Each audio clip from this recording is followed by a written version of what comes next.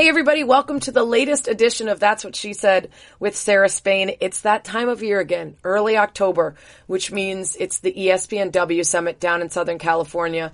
This year will be our 9th annual, and I thought in honor of that, this week's podcast, especially because if you're listening to this, coming off 2 straight weeks of vacation in Portugal and Hawaii and headed straight to the summit, I wanted this to be a recap of last year's summit, the 2017, our 8th annual down at Pelican Bay.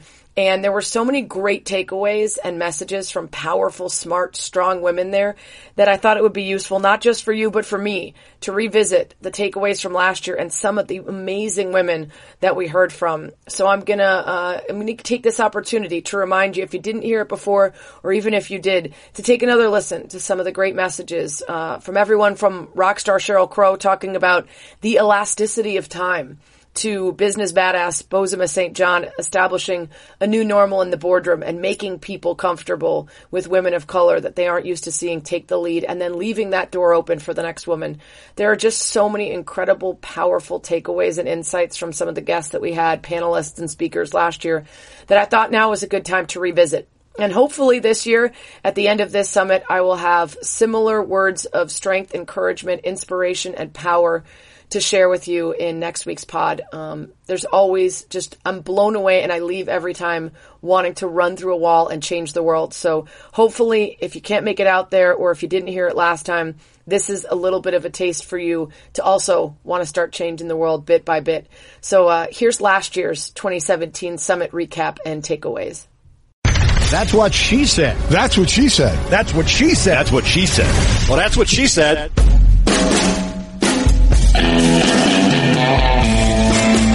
Hey everybody, welcome to the latest edition of That's What She Said with Sarah Spain.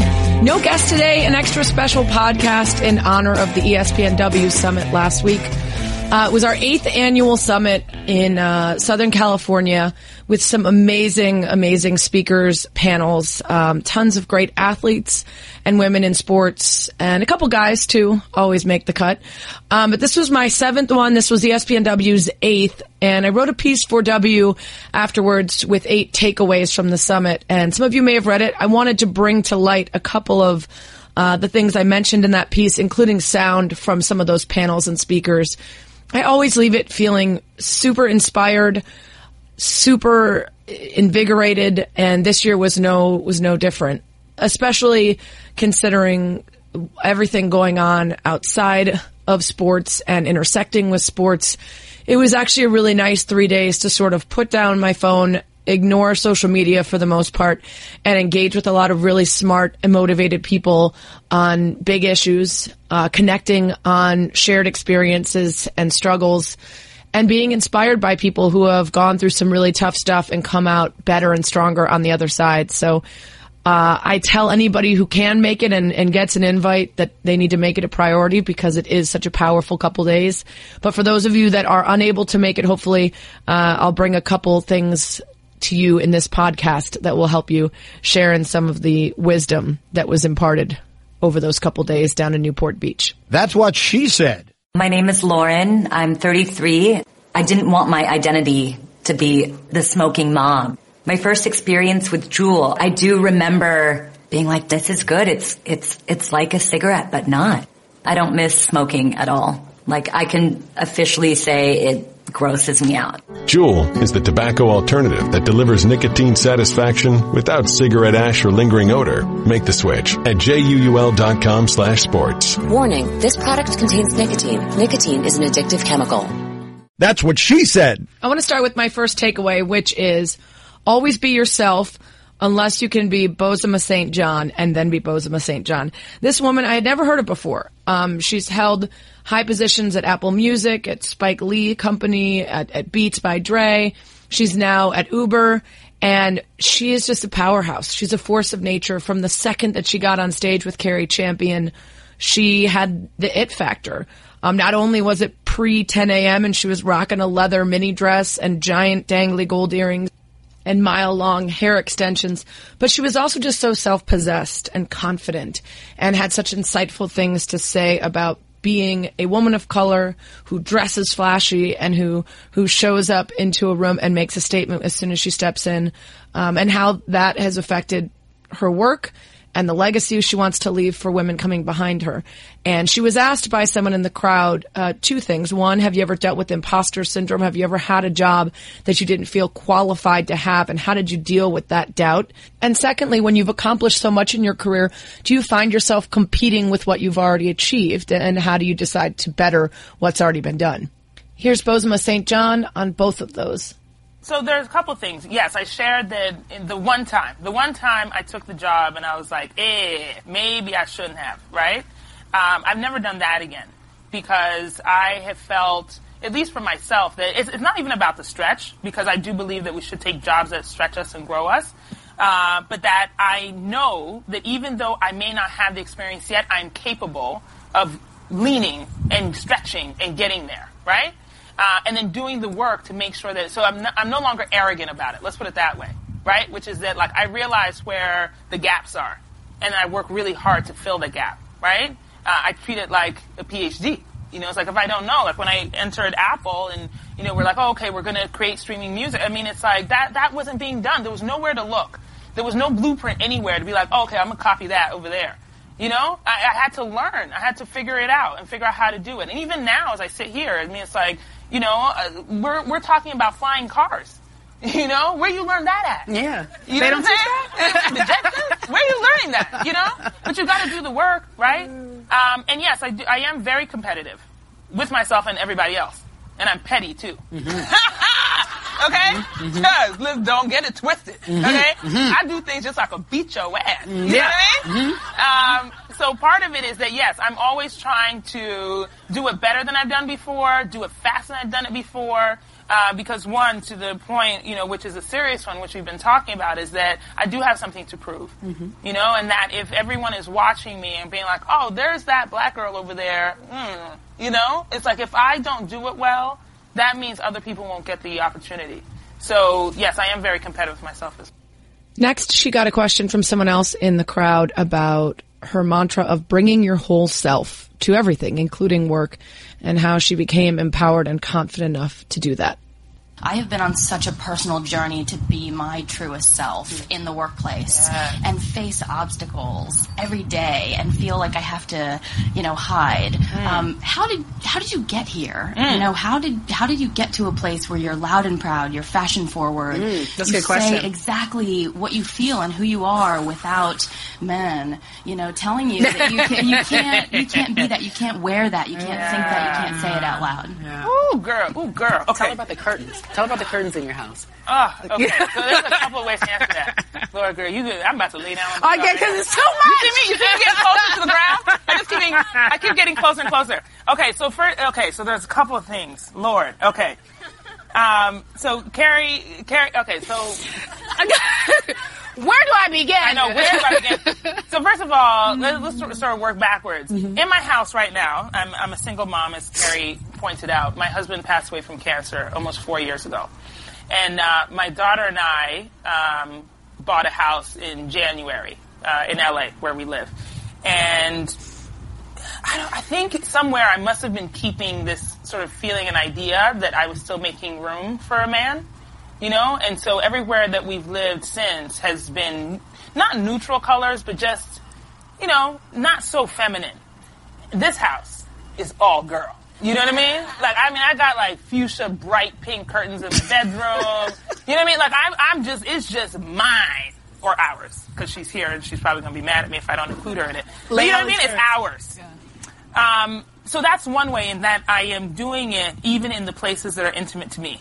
I'm bringing all of myself, right? There is no place where it's like, oh, okay, let me just pretend not to be this. Even in my home. Because, like, sometimes, like, we really got to think about that. Like, literally, when I was buying the curtains, I was like, damn, I have never actually done this.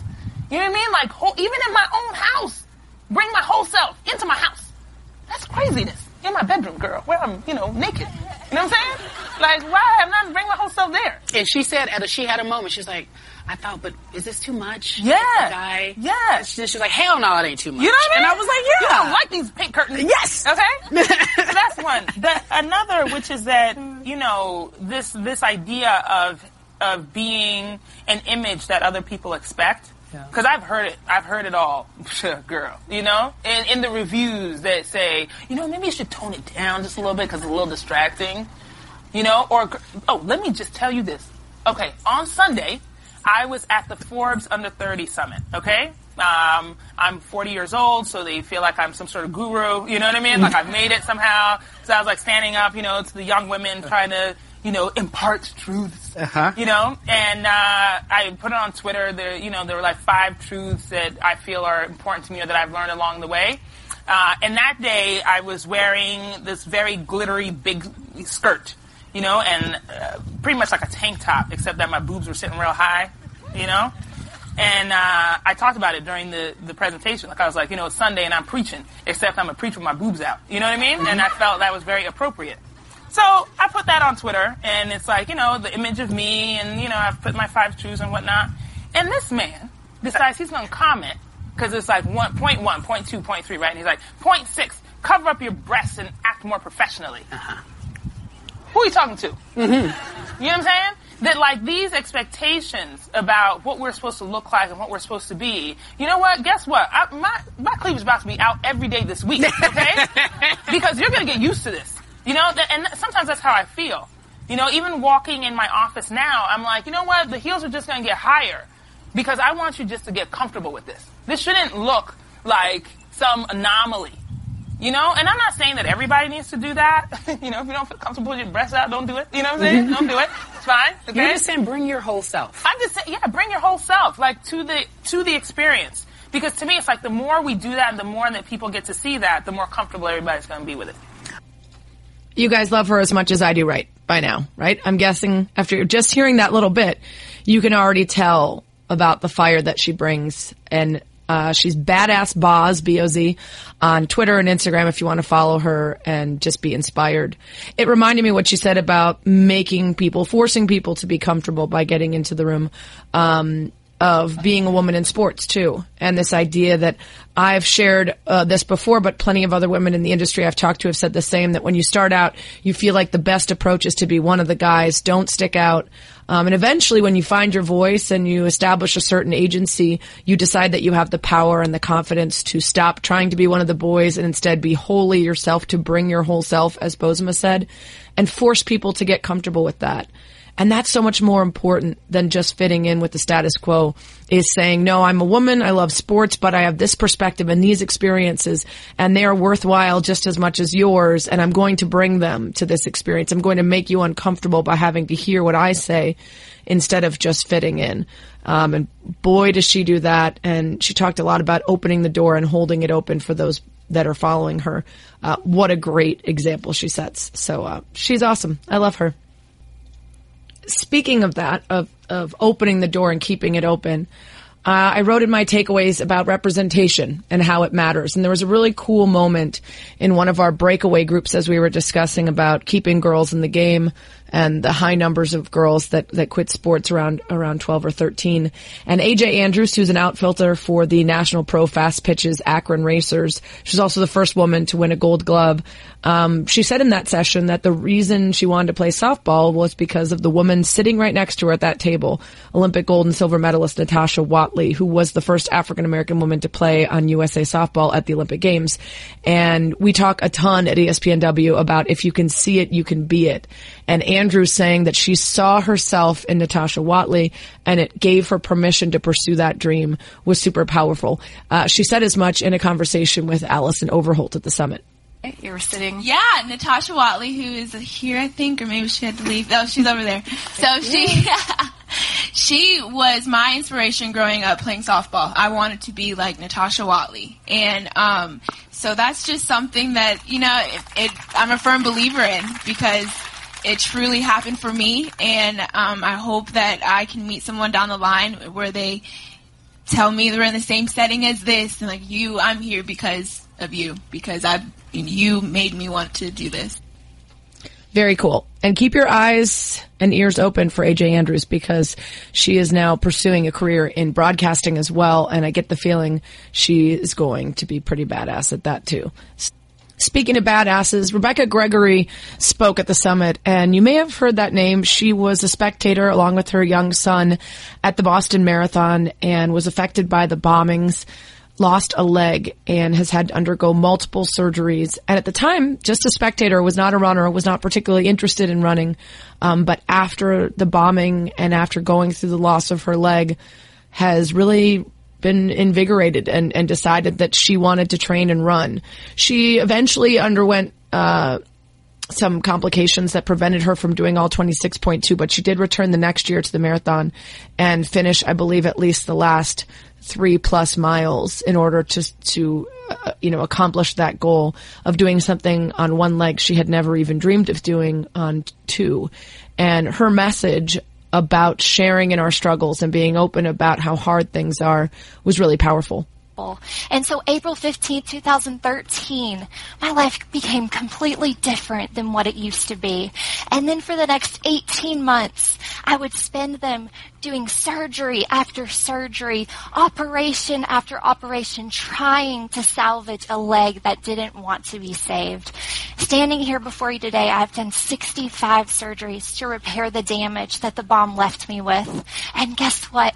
Each of those are worth it because they are a part of my journey. And what I learned when I was laying in a bed or in a wheelchair for a year and a half is that there is so much that we can bring by just sharing with each other our troubles and our obstacles and being so vulnerable and being so transparent that we open up, because everyone is going through something.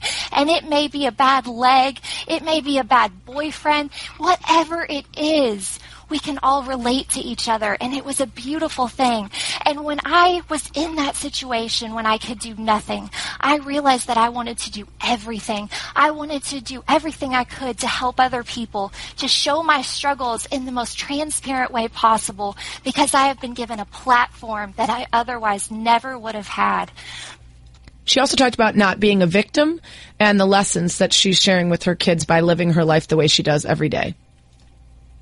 When I was braver than what was trying to kill me, amazing things happened in my life. That same year I testified in the trial of the remaining bomber, and I didn't want to go, but I did. And I did my testimony, and I stood right in front of him, and I looked at him, and he never looked at me. And then I got to go back, and I got to do a victim impact statement, and I got to stand before him, and he looked me in the eyes for the first time, and I said, I was asked to give a victim impact statement today, but in order to do that, I'd have to be someone's victim. And I'm definitely not yours, and I'm definitely not your brother's.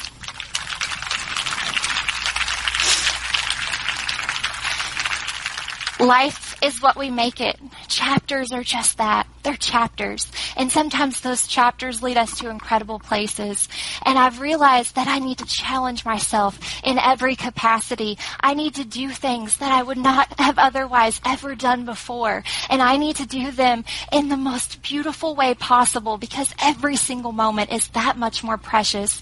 I am so proud to be able to show my children that no matter what obstacle they're facing, they can do it, because our obstacles are never going to define who we are. They are going to be building blocks to get us to places that we never knew we could go. That is how we live our life. That is how I live mine. And I'm so thankful to be able to be in front of people. And I say all the time, if I can touch one person in a room full of people, one person, that's all I want to do. Because that one person can potentially spread their light to someone else and someone else and someone else. And I'll never know the magnitude of what my one little light has done. But I want to know every single day that I have tried. Amazing, right? And one of the things I talked about in my 8 takeaways is perspective, and how many people come to the summit and teach us perspective. For me, having gone through some serious injuries in track that have stunted my ability to be the athlete that I once was, I haven't accepted it. I'm still fighting it, but I haven't taken the necessary steps to try to reclaim the activities and the sports that I loved that have been taken from me as a result of the Achilles tear and the back injuries and the injuries in my kinetic chain that have resulted from everything sort of falling apart. And I left the summit this year with a goal. I don't know exactly what the goal is yet, because I need to find a new doctor that is going to set me on a better path to sort of accomplish some more things and get closer to some of the things I want to do. So the goal is maybe a half marathon next fall, although I don't know if that's realistic because I do need to talk to doctors. I haven't been allowed to run for 5 years. But I left and I thought, there are women doing Ironman who have had a leg amputated. There's got to be an answer for somebody who is suffering from significant injuries as a result of a kinetic chain issue and a total imbalance in legs. But if they can do it, I can at least get closer to some of the things that I used to do. So I walk out of there every time thinking to myself that some of the barriers we put up for ourselves, some of the things we decide are not possible, are self-made walls. They aren't real boundaries. They aren't real barriers. They aren't really impossibilities. We just decide that it doesn't seem probable or easy. And I'm going to try to change that. And hopefully when you guys are listening to some of these people, you feel the same way, whether that's doing a triathlon, running a 5K, or something that has nothing to do with sports. But, you know, we can't sit around and wait for something catastrophic to happen to us to wake us up and change our perspective on looking fat in a bathing suit so we don't want to do a triathlon, or feeling like we're not athletic enough to try to do a half marathon, or any number of things that we create for ourselves. We should not wait around for something bad to happen to change our perspective. We should be able to ignite within ourselves that fire and that belief on our own, just deciding to do that one day, just sitting down and saying, I'm going to make a change. This is going to happen. Which brings me to a group of ladies that also gave me that feeling of both inspiration and guilt, where I watched them and I was enamored and in awe, but I also felt like I took so many things for granted, and that I need to get back to feeling the fire of wanting to prove someone wrong, or of wanting to do something that I didn't know for sure could be done. And these women are absolutely incredible. You've probably seen the video because it's been viewed at least 13 million times. It was on espnW under Foudy's Finds. It's a group of women called the Splash Sisters. They are on an adult rec league basketball team, and they are ages 85 to 92. And these women show up and play against far younger teams in their 50s and 60s. And they show such joy in just being given the opportunity to play. And I don't know about you guys, but I saw A League of Their Own when I was younger, and I saw it again a couple years ago, and I got home from a night out, so admittedly I'd had a little bit of wine, but I got in about halfway through. And when they got to the end and they were reflecting on their accomplishments and they were walking around this museum in their honor, I was bawling, and it never hit me the same way when I was a kid because I just didn't really get it.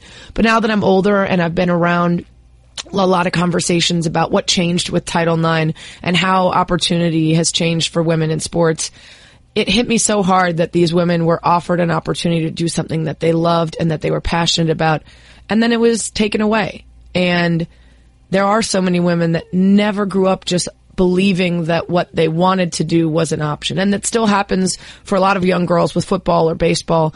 But for the most part, in a wide variety of sports, girls never knew that it wasn't something that they could pursue.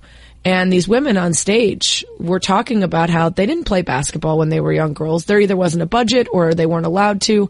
And so to discover the joy of something in their 60s, 70s, 80s is such a blessing. And it's something that I and everyone in my generation and everyone that has come after me takes for granted, but not these women. I really recommend you go to espnW.com and search for the Splash Sisters video to watch it. But here's a little taste of a conversation Julie Foudy had with the ladies at the summit. What was your reaction when you saw 13.5 million views on Facebook? Meg, let's start with you. Unbelievable. People need to get a life.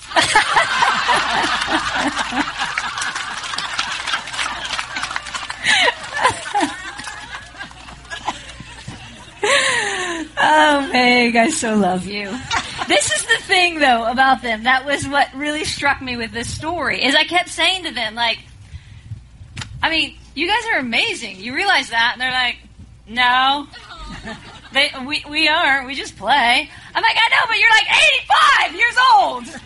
And they're like, no. Marge, have you been able to realize the impact you have when people watch you now after this? No. Every day I say I'm very lucky to be on the other side of the grass and not eating dirt. How about that for a takeaway quote, huh? It's a blessing each day just to move, and that's the perspective that you leave with. You know, it's funny, I was just talking to a makeup artist when I was down at Le Batard, and it was one of the guys on the show's birthday, and everyone was celebrating and bringing out cake, and she said, something I don't need to celebrate is birthdays. And I said, you know what? What's the alternative? The alternative to celebrating a birthday is you're dead. And that idea of it's a blessing just to move, to not avoid celebrations of getting older, of having opportunities, of being alive, that's huge. And I know it sounds cheesy and lame, but that's why I celebrate everything as big as I can. You know, sometimes you'll see somebody whose life is taken from them too young, or even just their way of living. Somebody who becomes immobile, or somebody who loses the freedom that we have every day just to choose what we want to do and walk around and be athletic and have fun. And I think to myself, you know, how lucky me and my friends and family are to be healthy and to be able to celebrate things. So those women just reminded me of that. And I just love the one got a Miracle Whip sponsorship after that video, and she was so excited that she got a Miracle Whip jacket with her name on it. I mean, magic. Absolute magic.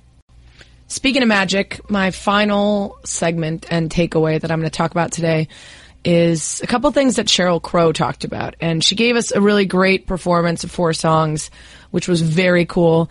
But I actually was surprised and more entertained by her conversation with Carrie Champion. Not because I didn't expect her to be thoughtful and interesting, but she speaks in a way that is very poetic and very fitting for a songwriter and an artist, and talked about things from a perspective that we've heard, but in a way we haven't. And it was really cool to sit back and listen to her. She started by talking about one of her first gigs as a backup singer for Michael Jackson and the unorthodox way that she got herself that job. Backup singer for Michael Jackson. Bad Tour, 1988. You London. have to love some 80s hair. Uh-huh. You have got to love some 80s hair, people. So talk to me about that moment in your life. I just can't stop loving you. Oh, baby. I'm ready. Well, I'll tell you, it was kind of funny. I mean, and you talk about messaging, and I tell this story to a lot of young girls who asked me, how do I get into the record business? And I was a school teacher in Missouri, and I drove out to L.A., and 6 months later, I crashed an audition for the Michael Jackson tour to go on the road, and I got it. I mean, it was one of those things where you had to be recommended by, like, a Quincy Jones or Bruce Swedeen or, you know, somebody in the inner circle, and I just thought, well, I mean, what's the worst thing that they could do? And so I went, and they said, well, do you have, you know, a tape or anything? And I was like, I don't, but I promise, you know, I can sing. And so they said, okay, come on in. And I got it. So, you know, it's just like one of those things where if you don't try, you'll never know. And it totally put my life on a course. I'd never been out of, I literally had never been out of the States, didn't own a passport. And a month later, we were playing in front of 75,000 people in Tokyo. So wow. You just never, you never know. You can work your whole life towards something, but it's the actual act of showing up that I think is what leaves some people behind. It's that just saying, well, what do I have to lose? And I wish you could see that 80s hair she's talking about. It was up on a screen behind her and Carrie Champion. But if you Google Sheryl Crow and Michael Jackson, I'm sure it'll come up. And her hair back then, almost as amazing as the wisdom that she just imparted there. And speaking of Michael Jackson, she later touched upon him again in speaking about what she described as a sort of divinity that she could see in him when he was making these physical movements and dancing in a way that had never been seen before.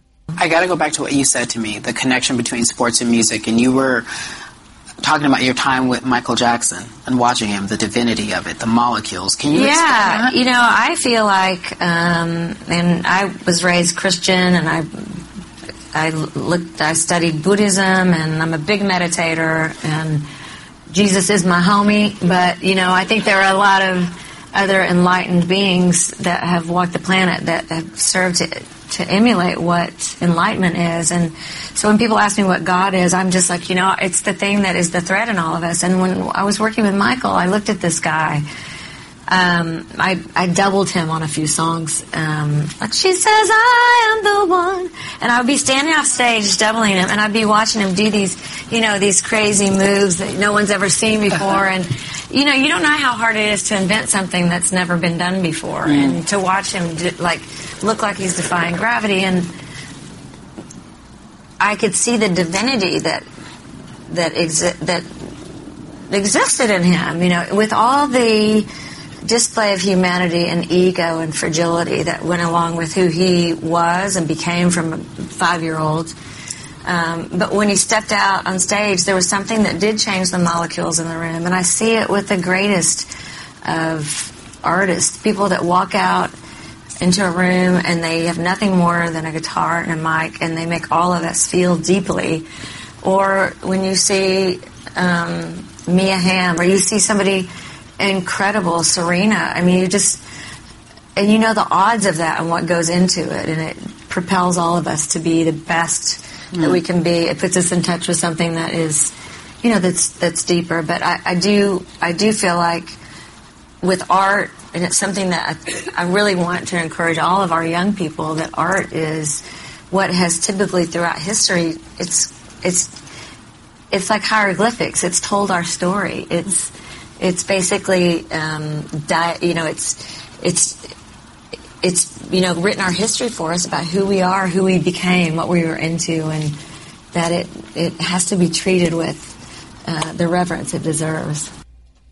I love that respect for the arts, and while I am not a particularly religious person, I love the idea of a sort of divinity within a person.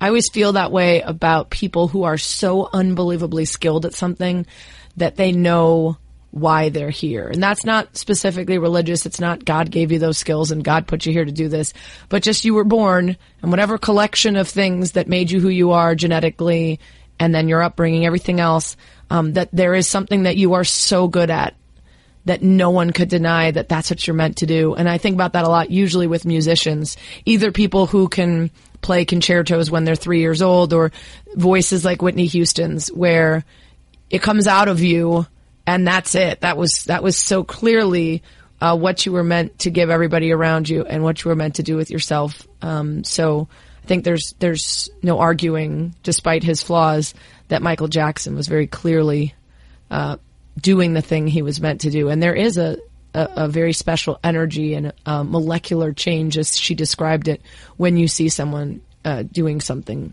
that they were meant to do. Really cool. So earlier in the interview, Sheryl had talked about adopting 2 kids later in life on her own, and a mantra that she embraced from a friend to get ish done. The S word, but you know what I mean. Get ish done. And that happens to apply to every day, whether that's what she told us, which was she was jumping on essentially a red-eye flight to get home and be able to take her kids home from school, to be in that carpool lane the next day. Even as a superstar rock star who had this engagement, that was important to her, to be there the next day to pick them up. And that's an everyday example of getting ish done. She also talked about some of the songs on her new record, one of which was a result of tensions during the election cycle. And the song is essentially about coming together and having conversations and accepting that maybe you won't always end up on the same side or agree, but that just yelling at each other from either side never works. And when we need to get ish done on serious issues, it can't just be screaming back and forth. It has to be about finding that common ground and finding that humanity that connects us all. But I loved what she said to Carrie about balancing being a mother and a rock star and a citizen of the earth. And when Carrie asked specifically what her advice is for sort of overachieving women who want to do it all, she had such introspection and thoughtfulness in her answer. I just loved it. I'll tell you, I really feel like, sometimes I actually feel like that the minute is shrinking, like it's a tangible feeling that the minute is shrinking. And there are scientists that talk about that elasticity in time, and I really just want to encourage everybody to, like, periodically in the middle of your day, just stop and look around you and just get yourself back into your body and just absorb a little bit of what life is holding for you, because you wake up and you're 55 and that's a good thing, but you don't want to look back and think you missed a lot of your life. And I do think that for all the great things that technology can do, it does take us away from being present.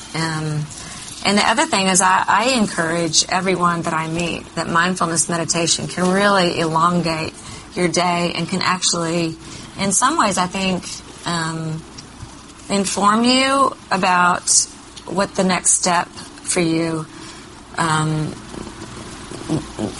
what's going to hold the most meaning for you. And I know that sounds crazy, but just quietening the brain, even if you do for 5 minutes a day, just quieting your brain and really trying to let whatever thoughts come in, just let them go. They're all going to be there later, so that you're able to really tap into the divine and tap into what it is that is for you. Sometimes we miss out on what is for us because we're really busy telling that story. One of the things I will tell you about my adopting my kids that my mom said.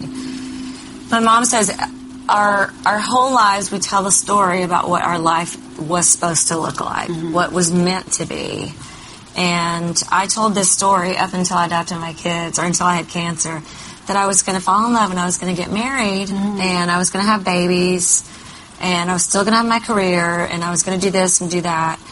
And what that wound up doing was really limiting what my life could be by saying it's supposed to be this. And as soon as I let go of that story, I went up with these two beautiful boys and some incredible relationships along the way.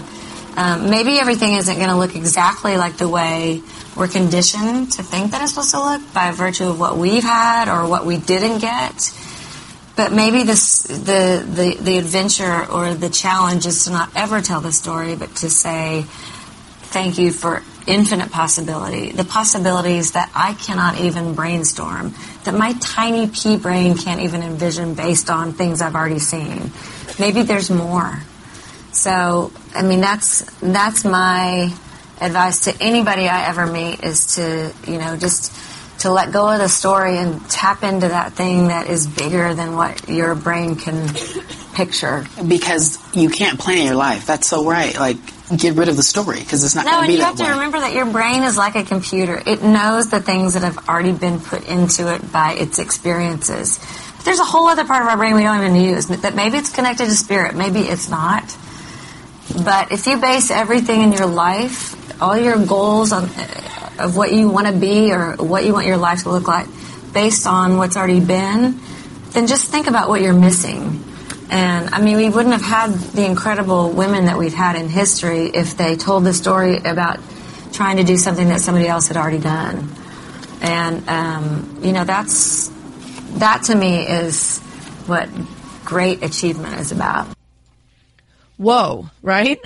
Just amazing. I mean, it's stuff that you hear, but she puts it in such a way that it totally changes your perspective on the very same things you're always thinking about, But I love her point that, our brains are like computers and they know the things we've seen and done and witnessed. It reminded me of Bozoma Saint John, who during her panel said that innovation is just making ish up. That nobody knows what they're doing. It's just fake it till you make it, make ish up and create new things. And Sheryl applied that message to dreaming of things that have never been done, and also to letting your story be told and not feeling like you have to write it first and then fulfill it, which I love. I also think, she talked about the minute shrinking. And I feel like so often when I get really busy and when I joke about needing to clone myself, it feels like the minute is shrinking. It feels like there's just no time. And I also felt like her message of, because the minute feels like it's shrinking, you need to take time to meditate, to think on what matters, to prioritize and to slow down. It reminded me of a quote from one of my favorite books, which is House of Leaves by Mark Danielewski. The quote is not exactly the same message. This is more about wasting time, but I wanted to share it anyway because I feel like it applies in that if you spend too much time doing things for others and not yourself, if you get so lost or in despair or frustrated or overwhelmed that you do nothing at all, if you spend too much time in the rat race pushing towards some sort of goal or idea of what you should be instead of sitting in the moment and using it for something that brings you joy or peace or enlightenment, you regret it. You look back and say you killed a minute. You killed that time doing something that wasn't necessary or wasn't a priority or wasn't serving you. Anyway, this is the quote. I've loved it since I read it the first time. Who has never killed an hour, not casually or without thought, but carefully, a premeditated murder of minutes? The violence comes from a combination of giving up, not caring, and a resignation that getting past it is all you can hope to accomplish. So you kill the hour. You do not work, you do not read, you do not daydream. If you sleep, it is not because you need to sleep, and when at last it is over, there is no evidence, no weapon, no blood, and no body. The only clue might be the shadows beneath your eyes, or a terribly thin line near the corner of your mouth indicating something has been suffered, that in the privacy of your life you have lost something, and the loss is too empty to share. Now in the book, some of that is about not caring, of being in a darkness that causes you to waste the minutes. But in a larger scope, the idea of killing an hour, murdering minutes, and in your own mind and in your own headspace, you're the only one that recognizes that you've lost something, an opportunity, a small stretch. And they always say, the way you spend your days is the way you spend your life. Well, that applies to minutes too. So if you're killing an hour, if you're murdering minutes, you are leaving behind opportunities and moments that could have been used to serve you. I just loved what Sheryl had to say, and I loved all of these amazing women that spoke at the summit. I hope you guys enjoyed getting a chance to hear some of it. You can listen to full panels and podcasts and conversations on espnW.com. Go to the culture tab and drop down and you'll see espnW Summit. You can see all sorts of other incredible videos and pieces and artwork and photos and whatever from the summit. And don't forget to follow Badass Boz on Twitter and Instagram. That lady is amazing. You won't regret it. Oh, and another thing. This week's That's What She Read is in Slate.com by Warren Zanes, who was Tom Petty's biographer. And it's a great piece about who he was and what he meant to rock and roll, about his appreciation for music and the music that brought him up. And here's just a little bit of the end of that piece. You should read the whole thing. It's over at Slate.com, but here's how he finishes it. There's a temptation to say that this day marks the official end of the rock and roll era, but that's both a little too neat and a little too saccharine. That the day the music died approach would surely get a quick rolling of the eyes from Petty in a sharp dismissal. Yes, if rock and roll's situation is judged by the state of the charts and the sound of mainstream radio, it's over. Has been for a while. But the most significant parts of the rock and roll lifestyle have never been lived up there on the higher floors. It happens in the shitty clubs and crappy cars where the music plays. Rock and roll has always been a thing that has its most complete moments somewhere out on the margins, largely out of view. Take a bus ride with a band, and almost inevitably they'll start talking about their earliest tours. They'll remember the sound man's name from the club they hated but played 100 times and really loved. They'll go back to a time before they were treated like something special. Petty never lost touch with that time and those places. He lit up when he recalled the clubs in Gainesville where he and the Heartbreakers, who were not yet the Heartbreakers, stumbled toward their art. At the end, he remembered the beginning. You could hear that in the music. Again, that's on Slate.com, written by his biographer Warren Zanes. Really sad to hear the news of Tom Petty passing away, and very thankful that I got to see him at Wrigley Field one last time this summer. Thankful to you guys also for listening. So thanks for spending about an hour, a little bit less than an hour this time, with me. That's what she said.